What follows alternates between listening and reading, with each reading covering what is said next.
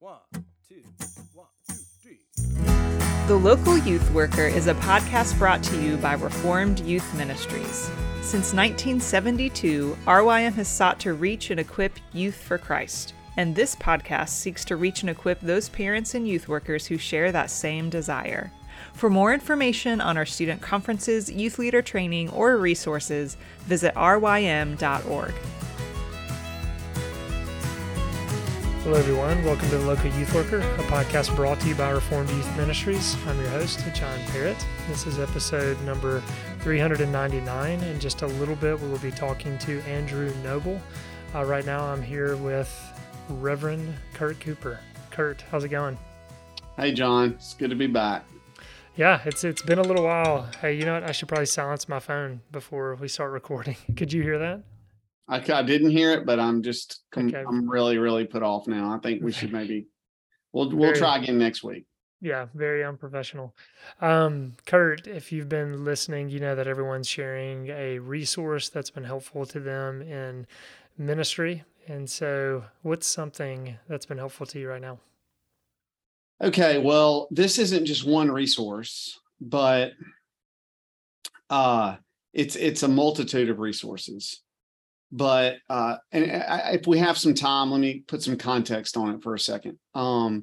First, every once in a while, I'll have students or former students text me, and they'll say that they're reading something or someone gave them something, and they have a question about it, and whatever it is. And it could be anything. And lots of times, those conversations end up with us. With the student asking, what's something I could read about this issue or about that issue? And oftentimes it's about verses that are complicated or that require more nuance in interpreting, right? It's always those kind of issues that kind of sticky issues in Scripture. And, what kind of commentary would you give a student about a particular book of the Bible or a passage of the Bible? Well, I'll tell you this. I haven't read all of them. Okay. So, and you can go pretty deep in commentaries. I mean, you can get pretty in the woods with the Greek or the Hebrew and all of that. And that's not really what a student's looking for.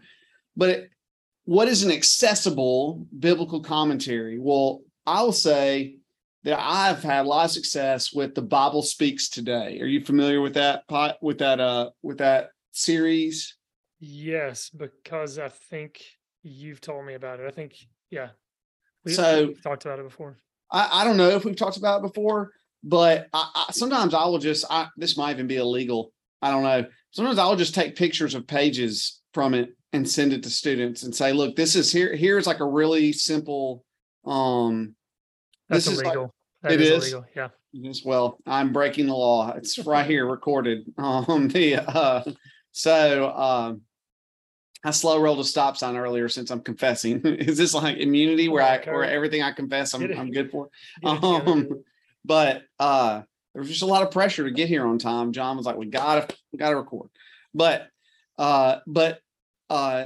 it's a very accessible. It's a very accessible commentary, right? And some of it was written a long time ago, but it's not going to get so deep in the woods of the participles and how they relate. That's not saying that's not important. It is, but it's not going to get so deep in the woods that someone's just going to, a student might turn their brain off. I'm holding the message of Genesis verses 12 through 50 right here, but on my desk right here, I've got 2 Timothy, Galatians, Ephesians, Philippians, and Revelation. So I'm not joking around when I say, I have a lot of copies of different, it's a series and it's edited by a bunch of different people, but written by a bunch of different people. But it's really helpful, and I really do use it quite a bit. So, I think it would be a good investment for a church to have, for their youth minister or for a pastor to have a copy of them. Probably won't be the most dynamic commentary that their pastor's ever read, but it's really approachable. So let me just plug the Bible Speaks Today.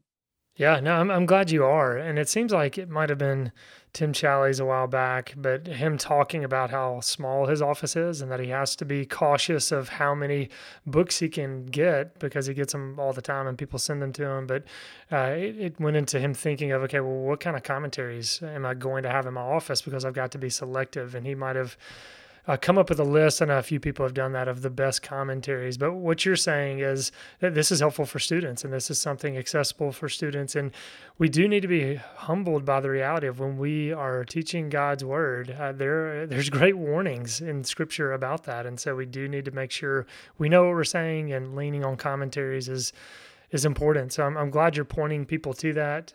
Kurt, what's a resource outside of ministry that you've been enjoying?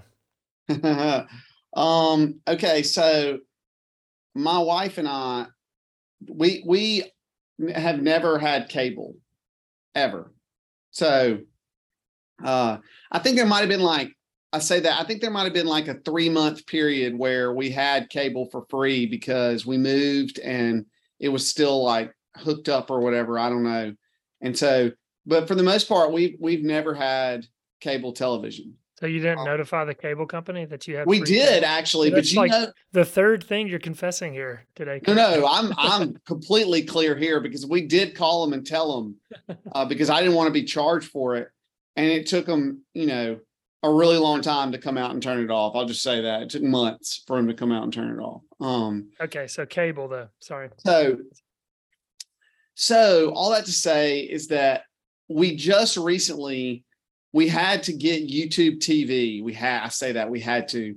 We decided to get YouTube TV for a little bit because, and this is a convoluted story, but there is a kid on our street that lives on our street in Montgomery. His name is Riley Tate Wilson, and he is going to get very far in The Voice. I don't know exactly how far because they're not allowed to tell, but he is he's going to make it very, very far. In The Voice, and we wanted to watch, so we got YouTube TV, or we've had it for a minute, so that we could watch him on The Voice, our neighbor. His mom and Marty walk together, I won't say weekly, but almost weekly. They'll go on walks together. So anyway, it's really exciting for us to see him. He's doing really well. Mm-hmm. So, but that's not the resource. The resource is because we have YouTube TV, I have rediscovered how much I love The Office.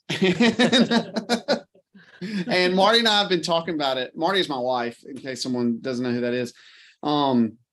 We've just been talking about how hilarious, because I think The Office is it's reached Friend status where it's just always on, or it seems like it's always on. And I can just jump in wherever, and it pays off, as long as it's before Steve Carell leaves. There are a few episodes after Steve Carell leaves that are good, but man, nothing makes me laugh like Dwight Schrute. Like he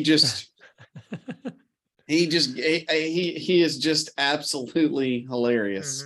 Mm-hmm. Anyway, so that's been fun. I'd not watched it in years, and I'd forgotten just how hilarious it is. I'm thinking about different things. Anyway, just rediscovered The Office, and we have laughed really hard about it. So yeah, I might have to revisit that again because it's been a while for me as well. And it's funny as you bring up Dwight, I think of like Kramer and Seinfeld as well. What's always amazing to me is you have actors that are great, obviously, but they just get a script in their hand and they make that character what it is. And it's awesome to see. I mean, Dwight Schrute, one of those iconic characters. So look, we're about to get into my interview with Andrew Noble. I did want to let our listeners know about another resource that RYM has produced. It's a devotional for teenagers entitled Social Media Pressure, Finding Peace Alongside Jesus. Our listeners listeners will be hearing more about this in the weeks ahead, but there's a link in the show notes for people to check this out. Again, it's a devotional written for teenagers, and so it will be available at the time of this recording, maybe in a couple of weeks, but it's available for pre-order now. Again, we'll talk more about this in the weeks ahead. For now, here is Andrew.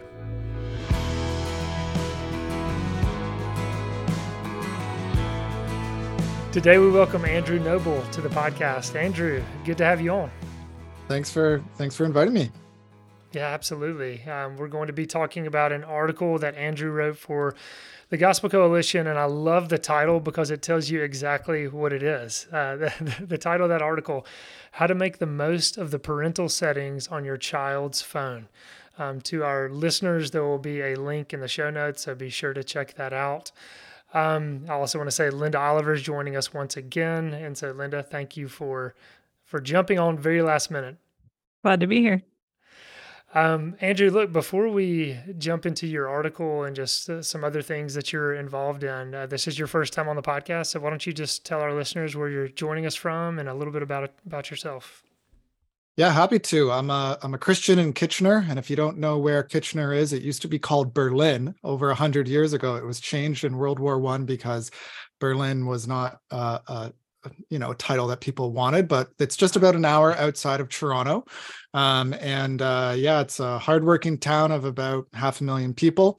Live there. I work at a church, Grandview Church, where I'm an assistant pastor there, and I help out wherever I can across the ministries. Yeah. Wherever you can, except youth ministry, right? Yeah, well, I was telling you before we hit record that I wanted to go into ministry for like the past 12 years, and I decided, when I was 19, nope, I'm not gonna do youth ministry. I felt like it was just a glorified youth planner or an event planner, I should say, and you couldn't actually do discipleship, and you were looked down upon, and it was just expectations and no actual fruit. So I didn't like that. I know there are good youth ministers out there, and now that I've gotten more involved in my own church, I'm like, oh wow, there's huge value here. It is a difficult job, and I so appreciate the people who are doing it. Yeah, thanks for letting me put you on the spot about that, because youth workers obviously tune into this, parents do as well, and every youth worker out there has thought, how long can I do this job? This is incredibly hard. So you're not alone in thinking that. And I can remember having a conversation with a group of youth workers a long time ago, and one of them said, am I a travel consultant or am I a youth worker? So that becomes just an aspect of the job, is planning so much. Hey, I know we might talk about this a little bit later, but you also have a podcast, and I love the title of your podcast. So tell us the title, how you kind of came upon that, and then a little bit about the podcast. Yeah, well, since I didn't do youth ministry, I ended up working in tech, and a good friend of mine, he still works in tech and works at a big data company, and we always have great conversations about how should we use tech? And we go back to this question, what would Jesus tech? And that's the name of the podcast. It's a play on the what would Jesus do?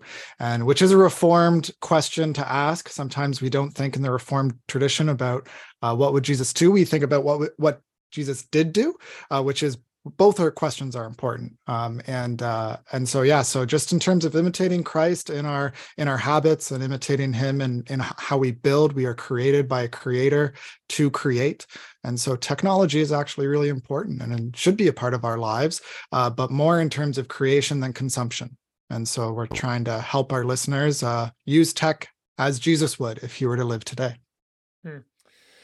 Well, that sounds awesome. And again, I've just stumbled upon your article and just you and your work. And so I have not gotten to listen to it yet, but sounds like such an important podcast. I mean, technology is everything. I mean, it touches every aspect of our lives. So I'm looking forward to checking that out. I'd love to just jump into your article a little bit. And Linda, I'd love for you to jump into, I don't want to hog all the questions. Why don't we just begin with, okay, what moved you to write this article? What was it that kind of prompted you to think, and just letting people know, I mean, this is a very helpful article, parents. You need to check it out. It has levels 0 to 4 of kind of setting up a phone. Yeah, just what led to you writing this? I think part of it, one of the things we've seen in the tech industry, whether it's Apple or Google or any one of these big companies, is they're trying to introduce what their consumers are asking for. And more consumers were asking for better protections on their phones for when they give their phones to their kids or when their kids get their own phone. And so these have been introduced, but you don't often see Christians talking about it. And so it actually came out of a conversation with the executive director of the Gospel Coalition Canada, Wyatt Graham, and he was like, "Hey, can you work on this?" And I just have a burden for parents to really be mindful about how much danger there is on phones. If you're going to give your kid a phone with internet access, think to yourself, would I also drop them off downtown Toronto or whatever big city you're near, at 2 a.m. and just leave them on their own for the night? You wouldn't do that, right? Unless they had developed a degree of autonomy and responsibility and wisdom before getting that level of risk in their lives. And I wanted to think about it as levels, not in terms of whether or not you give them a phone or kind of this abstract, well, what age should you give your kids a phone? And those questions are good to ask and to discuss. But we need to think about it in terms of Jesus has the proverb of, you don't give someone a lot of responsibility before they prove themselves in a little bit of responsibility. And so give them levels of access over time and before you give them a whole phone with internet access and with access to downloading apps. Yeah, I think this is great thing. I, even just when I skimmed the article at first, was like, whoa, I didn't know that half these things existed. This is very helpful. I wonder if you could speak a little bit to what's at stake here? Like if we weren't putting any protections and your heart behind that. Yeah, it's really just a question of what has God asked of you as a parent. And you need to think about that as one of the most primary components of your life is how you parent. I think about it as a minister, and I said it the wrong way. I put the noun in the wrong spot. I'm not an assistant pastor. I'm a pastoral assistant. So I kind of gave myself a title boost there. But Dwight Schrute there, assistant. Yeah, I don't know. Yeah, exactly. Yeah, to the regional director. Yeah. But yeah, no, like I think about, if I'm not a good parent, then I shouldn't be in pastoral ministry. Right? Like that's what 1 Timothy 3, Titus 1 says. So this is such a core responsibility. You can't get through the most important commandments in scripture without getting around these aspects of parenting and aspects of raising your children in the fear of the Lord. And so this is just a question of how responsible are you with one of the most important aspects of what God has asked of you, to be a good parent and to protect your kids from the risks and to also give them wisdom and encourage them to grow to handle the risks when they are off on their own. Because there will be a day when they, we believe in scripture, which says that, when they get married, they're going to leave their father and mother. And so are you preparing them for that future where they do leave you? And so you need to not simply give them a whole bunch of rules, but help them through why you're giving them these rules and what you think is valuable and passing on those values to your children. Yeah, Andrew, I love what you're saying. And I love just the sobering nature of this. I mean, one, how you say in the article, and you just said, dropping your child off downtown somewhere, because that's the reality of what they're exposed to or what they have access to on the phone. And then also just the sobriety that Scripture does bring, that we are given these children as a gift. They don't belong to us. We're to steward them. They belong to the Lord. And so seeing it in that way, I think does wake us up to the steps we need to be taking to try to not just give these devices to our children, but to prepare them for this. And something, too, that I think you bring up that's helpful at the beginning is just the balance that you try to maintain, that you are saying, look, yes, we need to protect our children, and we need to be cautious of the freedoms that we get them. But we also need to realize that we're raising them towards independence, that there are some ways in which we need to give them some freedoms. And, you caution on, I'm trying to think, I think you said just the over coddling, and we are aware of helicopter parenting, all that kind of stuff. So maybe let's just talk about that a little bit in this conversation, because I feel like it's very important as we're trying to be faithful parents that we can take that to an extreme and just monitor everything. Yeah. It's the sentence you're referring to. It's one of those sentences that you write. And as I'm trying to grow as a writer, I'm like, ooh, I like that sentence. Like it captures what I'm really trying to say. And I'll just read the sentence because I think I can't say it better than I already did. I worry about the over coddling of the next generation, a big brothering of their lives, and an over responsiveness to their mistakes, alarmed over each drop of spilled milk. And like literally the other day, my son, he's only 3, he spilt milk, and it's like, the old frame of don't cry over spilt milk. And we do this with our children, and we just so want their safety, but it creates a safetyism and Jonathan Haidt has talked about this in the over-coddling of the American mind, and I'm definitely riffing off his work throughout this piece, because not only is he saying we need to let our kids walk to school and on their own and more independent play, they need to learn to make mistakes on their own. It's just you want to create the right space for them to make those mistakes and learn how to independently respond to those mistakes, rather than you always hovering over their shoulder. It's just, okay, what level of risk do you want to give to them? And a phone, the level of risk is huge. Whereas something in the backyard with a bunch of wood and even with nails and a hammer, I would much rather give my children, even at 5 years old and 3 years old, I'd rather give them a hammer with nails than an iPhone, right? Yeah. That's well said. And Linda, again, I want you to jump in as we start to dig into maybe some more of the content of, again, you have level 0 all the way to level 4. I just thought maybe we're not going to unpack all of these, but as you look at level 0, which is just a dumb phone, I would assume many of our listeners are aware of what a dumb phone is. Why don't you talk about that just a little bit without skipping over it? Just explain what a dumb phone is, and then maybe some of those options that are out there in this category, because some people may be unaware. Yeah, so dumb phones are essentially phones that only do what phones used to do 20 years ago, and that is make phone calls. Some of them have different features, and sometimes they are referred to as feature phones because they don't want to brand them as dumb phones. So you might see them on various websites as feature phones. And yeah, it's a simplified phone, and that's what I call level 0. You could also just not give your child a phone at all, but that's saying to them, in case of emergencies, you can call us or you can text us, but you won't have a device that does anything else. And then the rest of the article kind of goes into increasing levels. So my children are 5 and 3, so level 1 is what I'm currently at, where I give them the children's Bible app, and I put on what's called guided access, or if you're using Android, it's called app pinning, and creating that feature or turning that feature on your phone, which I go into in the article with like the how-to steps of how to turn it on. It just allows them to only have access on my old iPhone that I don't use anymore. I give them that iPhone, I turn on that guided access, and they only have access now to that single app. Or yes, I give my kids educational games on the phones too, and sometimes that's in our decision making as parents, we've decided that that's permissible and not damaging to them, as long as we're not taking them away from play and other important things. But during certain times of the day, okay, that's okay for that block of 15 minutes. But yeah, so that's like level 0 and level 1 are those kind of two levels of access.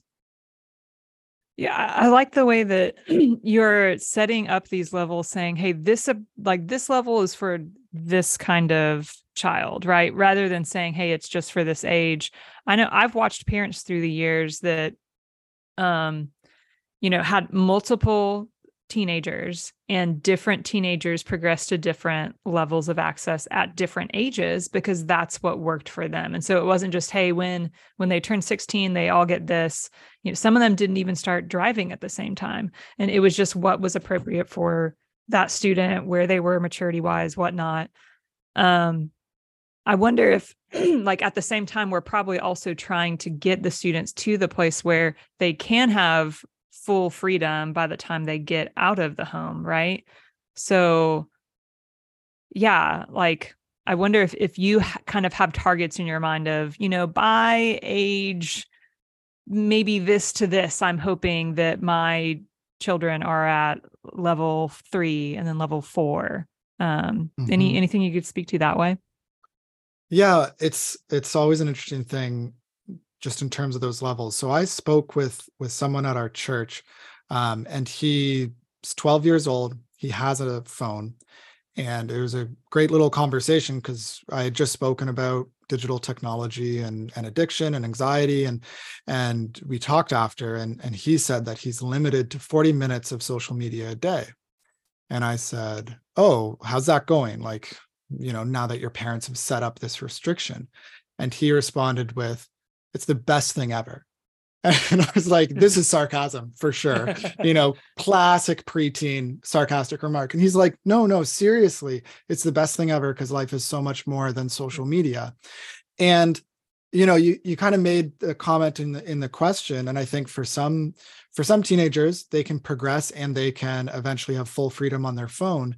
But like even myself as a 33-year-old, I still have Covenant Eyes on my phone. And so is it really quote unquote full freedom?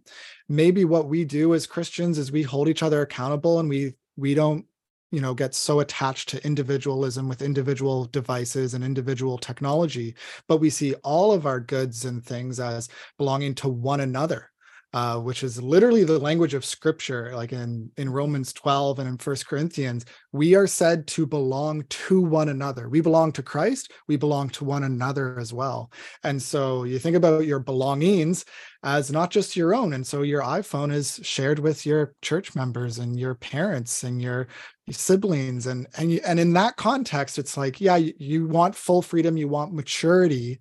Maybe maturity is a better word. And I'm not critiquing your question. I see you nodding. You know what I'm saying. But yeah, so you want them to progress. And that, as you said, it's going to depend on each child. And I don't have I'm too immature as a parent myself to know. I don't have enough experience with teenagers to make any declarations. I spoke with someone the other day, and he's like, 15 is as early as he's going to give his child a phone, and only if they ask. And he added that caveat because, and this is Nathan Sutherland, he has a good ministry called Gospel Tech. And he says that you can convince them out of wanting the phone, or they might convince themselves. And Generation Z might surprise you when you talk to them, because they see these apps as kind of like some of us see cigarettes, as just trying to hook you and addict you, as opposed to trying to help you. Yeah, no, I really appreciate that answer. I think like it sounds like we should help students as they grow, right, to like value other people being involved in like keeping them accountable in these areas, right? Like that whole, I love the way you talked about even adults like don't necessarily have full freedom, like you have accountability software and things like that, like, and we belong to one another.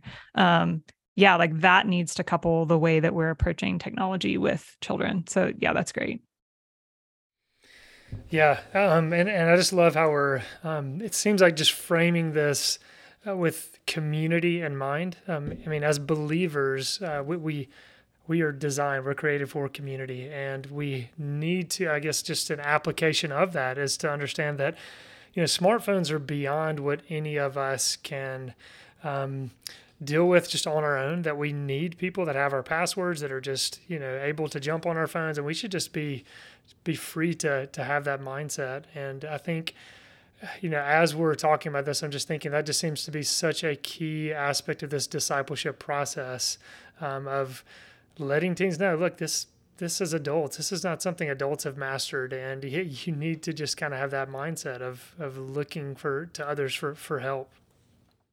Yeah. And some of us millennials, if we're honest, we're more addicted to our devices than our children are, or our parents are, and we need to be mindful of what kind of model we set. So in the context of what are you going to have your kids do? Well, what are you going to set up for yourselves? And maybe when you get home from work, you actually don't need to have access to your phone in your pocket. You can set it down somewhere out of sight so that your child sees it out of sight. I've spoken to so many people, and it seems like everyone has this story with the young kids where their child like sees their phone somewhere else in the room and then brings them their phone. And I've seen my kid has done this too. It's like, oh, daddy, here's your phone. As if like clearly the child knows that we have this tied relationship. We better have it on us. Like they learned that, right? They learned that attachment. And so, yeah, there's a lot that kind of goes into it on the context side. But then on the practical side, like I'd still like, as my kids get older and when I give them a phone, I'm going to use look over the shoulder software like Net Nanny or Quest Studio or Bark or Guardian. There's a whole bunch of them that I list in the article. And these softwares, in addition to the great settings that Apple and Google have implemented on their phones, those extra softwares allow me to see more of what they're doing on those apps, and will check for bullying words, not just sexually explicit things. They'll check for that too, but they'll also check for bullying. They'll check for derogatory language and that sort of thing, so that you just can be made more aware of a parent. None of these softwares are perfect. And so it always comes with that caveat of, yeah, there maybe is a way to get around it. And I'm not up to date on all the ways to cheat it. I like to have a dumb understanding of Covenant Eyes personally. Like I don't fully know how it works. I'm interested in the tech, but I'm like, I'm not going to learn it. I'm just going to like know that it's tracking, and it's tracking in the ways that it tracks. And so that's a self-discipline that I've tried to take with it personally. And yeah, we all got to figure out this self-discipline. We all got to figure out this life together. And I agree with you. It's got to be a community approach. Even listening to podcasts is a part of that community approach, isn't it? That's to right. hear from other youth ministers of how they're figuring this out, and other parents too. Yeah, for sure. And I do love that you're bringing up just the modeling aspect of this, because that is so important. We can often just be ignorant to what our children are picking up from the ways in which we're using our devices. And something, before we leave it, I do want you, and I think this was more in level 2 that you talked about, just some of the software that parents can use, kind of the over-the-shoulder software that you just mentioned. Would you talk just a little bit about some of those, which you have found to be the best? Or, I know you said none of them are perfect, just some aspects that parents might not be aware of that could be helpful. Yeah. So obviously with the caveat that I only have young children, but even in talking with some of the teenagers at my church, setting app limits is one of the things you can do, right? For Apple, it's called family sharing. And so you need to set up family sharing in order to enable it. Sometimes if you're using an old phone and giving it to your child, you might have it set up on your own profile. So you need to go through the steps of creating a profile under your child's name. And it's like, oh no, Google's going to get my data. It's like, yeah, they already knew their kid's name. Like they've figured that out. But yeah, so you go through those steps of creating a profile, assigning the phone under their name, and then setting it up as a teen account. And then that's with family sharing with Apple, or Family Link with Android. And then you can set up app limits. So that's where social media can be restricted to 40 minutes a day or to 20 minutes a day, or whatever you do. It's always easier, of course, with any sort of hedge that you are creating as protection to set it closer first. So don't start with 2 hours a day and say, maybe we'll reduce it if it's too much. Like there's some wisdom in that proverb of Jesus again, of if you're responsible with the little, you can be responsible with much. I even check with my own kids, even though they're 5 and 3, with the little bits of video game, phone game time that they get now. Okay, what is their response when I say 1 minute left? Okay, 10, 9, 8, 7, 6, 5, 4, 3, 2, 1, time's up. Give me the phone. If they don't give me the phone right away, then what's going on in their hearts? What's going on there? And just responding to that. So app limits, content restrictions can be done right within Android and Apple devices. Explicit content filters can be done. You can block them from purchasing things on their own, even if your credit card is tied to it. That's important. Don't let them go buy things on your behalf. You're going to end up with Amazon packages at your front door of whatever. And then there are these other softwares that allow for, like I said, looking over the shoulder. And that's just, sometimes it's taking little screenshots of what your child is doing while they're doing it, and then you see a screenshot of that later. Sometimes it's just the text of what they searched for. So I know for one parent that I talked to about this, their child literally searched up, like, how do I get around Quest Studio? So yeah, if they're searching for that, then it's a conversation not of discipline and go to your room. It's a conversation, hey, how's it going? What were you feeling that day? Like, what was going on? The tech misuse. Yeah, sometimes that's a problem and that's a sin, but sometimes it's a symptom of something else that's going on. Mm-hmm. And so you always want to engage in that dialogue with your child, listen to them well. How to Talk So Kids Will Listen and Listen So Kids Will Talk is an old book that I've been reading through in order to help myself on this. But yeah, just listen well and hear what's going on with their heart before you respond. And yeah, sometimes discipline's necessary. Sometimes it's, okay, thanks for telling us. Let's not do that again. I want Linda to jump in. Repeat the title of that book, because that sounded really interesting. How to Talk So Kids Will Listen and Listen So Kids Will Talk. And it was written like 25 years ago, which is great because some of the parenting stuff in the last 5-10 years just goes too far in a coddling direction compared to an older book that is more like listening to your mom's wisdom, kind of thing. Thanks for that. That was all good. Yeah. So there were some things you've said that reminded me too. You've written about distraction elsewhere, right? Can you speak a little bit about like what the scriptures have to say about technology, distractions, those sorts of things? Yeah, I mean, there's so much there. Fundamentally, Romans 1, what are we worshiping? Are we worshiping the creator or creation? So all creation can be distraction, but things made in the image of man as opposed to in the image of God will tend towards more negative outcomes. So it's being distracted by a tree or by a squirrel outside, and getting caught up in that. That won't damage you as much as being distracted repeatedly by your phone. And the phones are reaching out. We're created in order to distract. We are in an attention economy. Economies are often defined by their scarcest resource, right? So what's the most scarce resource right now on the planet? It's attention. That's what the richest companies, that's what they are competing around, our attention. And so there's literally thousands, hundreds of thousands of people right now that are working on connecting your eyeballs with whatever they are making. And just to recognize that's going on. There's been documentaries about this. But what I've been trying to think about for myself is, and this kind of connects to some broader themes, but even just going back to Romans 1, is just this idea of God is the creator of everything. God kind of enchanted the world. He breathed life into it. His hands are in everything. And we need to kind of pause and think and reflect about how we live. And there's a lot of verses on just the importance of thinking about your ways. There's a proverb about it. I tweeted it the other day, but I don't have it memorized clearly, but I read it and tweeted it, and there it goes out of my memory because I'm so distracted with the next tweet maybe. But even in Haggai, there's two phrases that are, or two lines that repeat the same thing of consider your ways. And the people in Haggai's day, they were supposed to rebuild the temple, but instead they were using the same technology that they could have been using to build the temple, which is pieces of cedar wood, and they were building their own houses.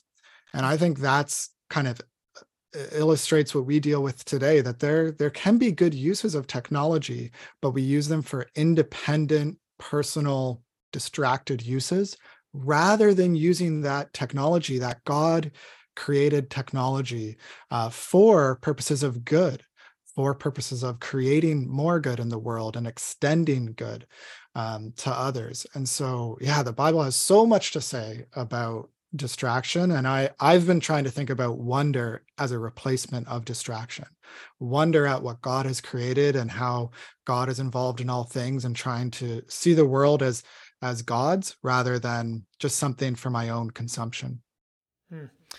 Yeah, that's fascinating. I know there's a book, The Distracted Mind. I cannot remember. I think it's a dual author who wrote that. And I mean, they talked about, distractions have always been a part of this world. And I don't think they're believers necessarily writing this from a Christian perspective, but I think you're bringing up something so important because we hear so much about attention spans and just the concerns there. And so, yeah, remind us the name of your article that you wrote for the Gospel Coalition about this topic.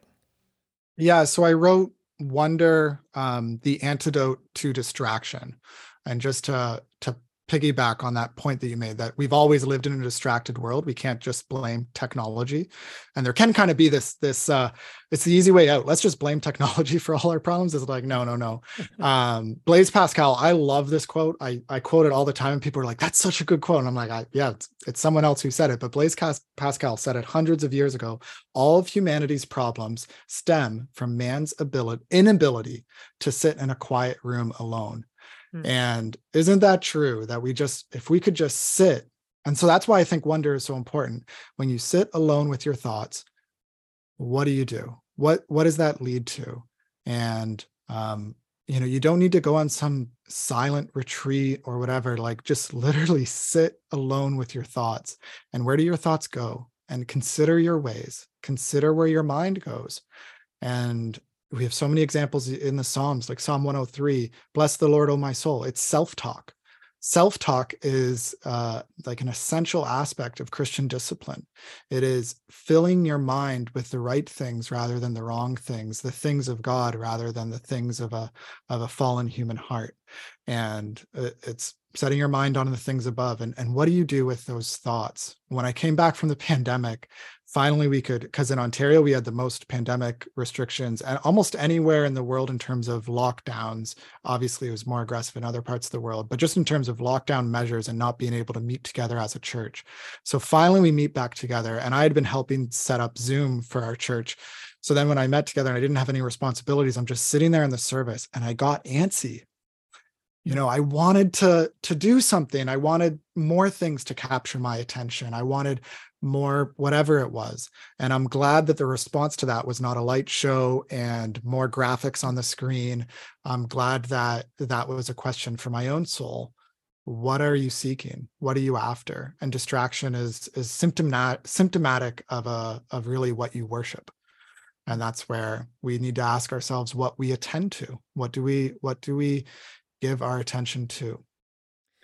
And that's so much good stuff there. And just again, to our listeners, both of those articles will be linked in the show notes. I know we're about to be wrapping this up, and Linda, feel free to jump in. But one of the questions, I did ask you for some prompts to maybe have some things to discuss. And you said a question you like to kind of think about a little bit is, do you think Jesus would use a kind of fill in the blank for whatever technology? So just kind of one very easy. Do you think Jesus would use a smartphone? Thoughts on, do you think Jesus would use a smartphone? Has anyone ever asked you that before, by the way? Well, it's kind of a running thing that we try to wrap up our episodes with our podcast, What Would Jesus Tech, with a question like that. We don't always do it, but yeah, we've talked about it before. One of the unique things that Jesus did in terms of his use of technology is he used a boat, and not for what we often think a boat should be used for, which is floating on water. He could obviously walk on water, so that's obviously a moot point. But when he wanted to broadcast his message further, he went out onto the sea, because then in the boat he could, we all understand how this works. Water allows sound to travel much better than over land. And so when he was out on the water, he could reach a broader audience. Is that not the same thing that's true of social media or various apps on our phone, that we can broadcast our message further with the use of tech? However, I will say that I don't think Jesus would have used a smartphone and would have tweeted or written things, because he ended up leaving that for his disciples to do. Like, if you think about his ministry, he so prioritized in-person physical interactions. And it's just an interesting thought experiment that if Jesus did write a letter to someone, you know what there would be? There'd be a church that would be the church of the letter of Jesus.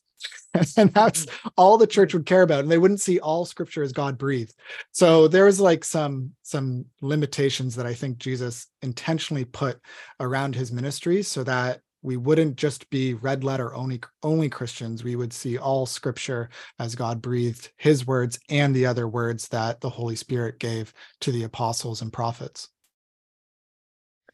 That's really interesting. And that is an interesting question just to think about. What kind of technology would Jesus use? Linda, did you have anything else you wanted to jump in on before we close out? I mean, do you think Jesus would have listened to podcasts? I can see, because there are some really good podcasts that are just like scripture based primarily. And I do imagine Jesus, like, in his solitude, throwing in some AirPods and just being like, yeah, let me get some scripture in. Like, yeah, I think Rabbi this or whatever did a podcast recently. And so I could see that, he got alone with the scriptures and with God's word, and God's word can be communicated in so many ways. He went to synagogue every Sunday and heard, other people unpack scripture. He didn't only read scripture. He was part of the tradition that gathered together. And I think in our age, with how difficult it is for individuals to just do everything that's required in order to maintain a living, and most families, they have two parents working, and you're trying to figure out how to raise your kids, and you're trying to spend time with them, but you're also trying to make dinner and invite people over and do Christian hospitality and do small group, and then you got youth ministry that you're involved in, and then you're burnt out, and Saturday morning you just want to veg, and there's just a lot of demands on our current lives. And so in that context, it's like, yeah, I think podcasts fill a need in our society that allows for going in deeper on theology and Christian living, that you can't meet in person as well these days because it just takes so much time, and we live in the context of driving taking forever, and I don't want to spend my whole day commuting, and if I'm going to commute, I'm going to listen to a podcast. It's a good use of my commute. Yeah. Andrew, these are great thoughts. I know we're needing to wrap up, so why don't you tell our listeners just how they can check out more of what you're doing? I know you have a Substack, a newsletter, right? I can see whatever it's called. I don't know. It's a place where I write. Substack is just the easiest to set that up on. But yeah, so I write for the Gospel Coalition Canada every once in a while. So you'll see my articles there in the show notes. The podcast is What Would Jesus Tech? And yeah, my Substack that I write on is called Whatever is Noble. Trying to ensure that I'm not just a clickbait Christian.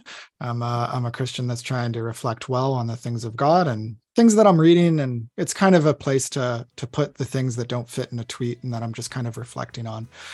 So yeah, they can follow my articles there as well. Great. Well, Andrew, thanks again for taking the time to come on today. Thank you for just your heart to help Christians think about technology in a wise way. So thank you for your time. Yeah, thanks for having me. It was a fun conversation. Oh, come and buy without money. Oh, come and feast without pay.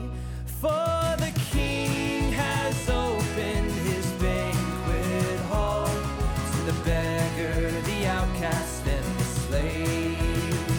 For the King has opened his banquet hall to the beggar, the outcast,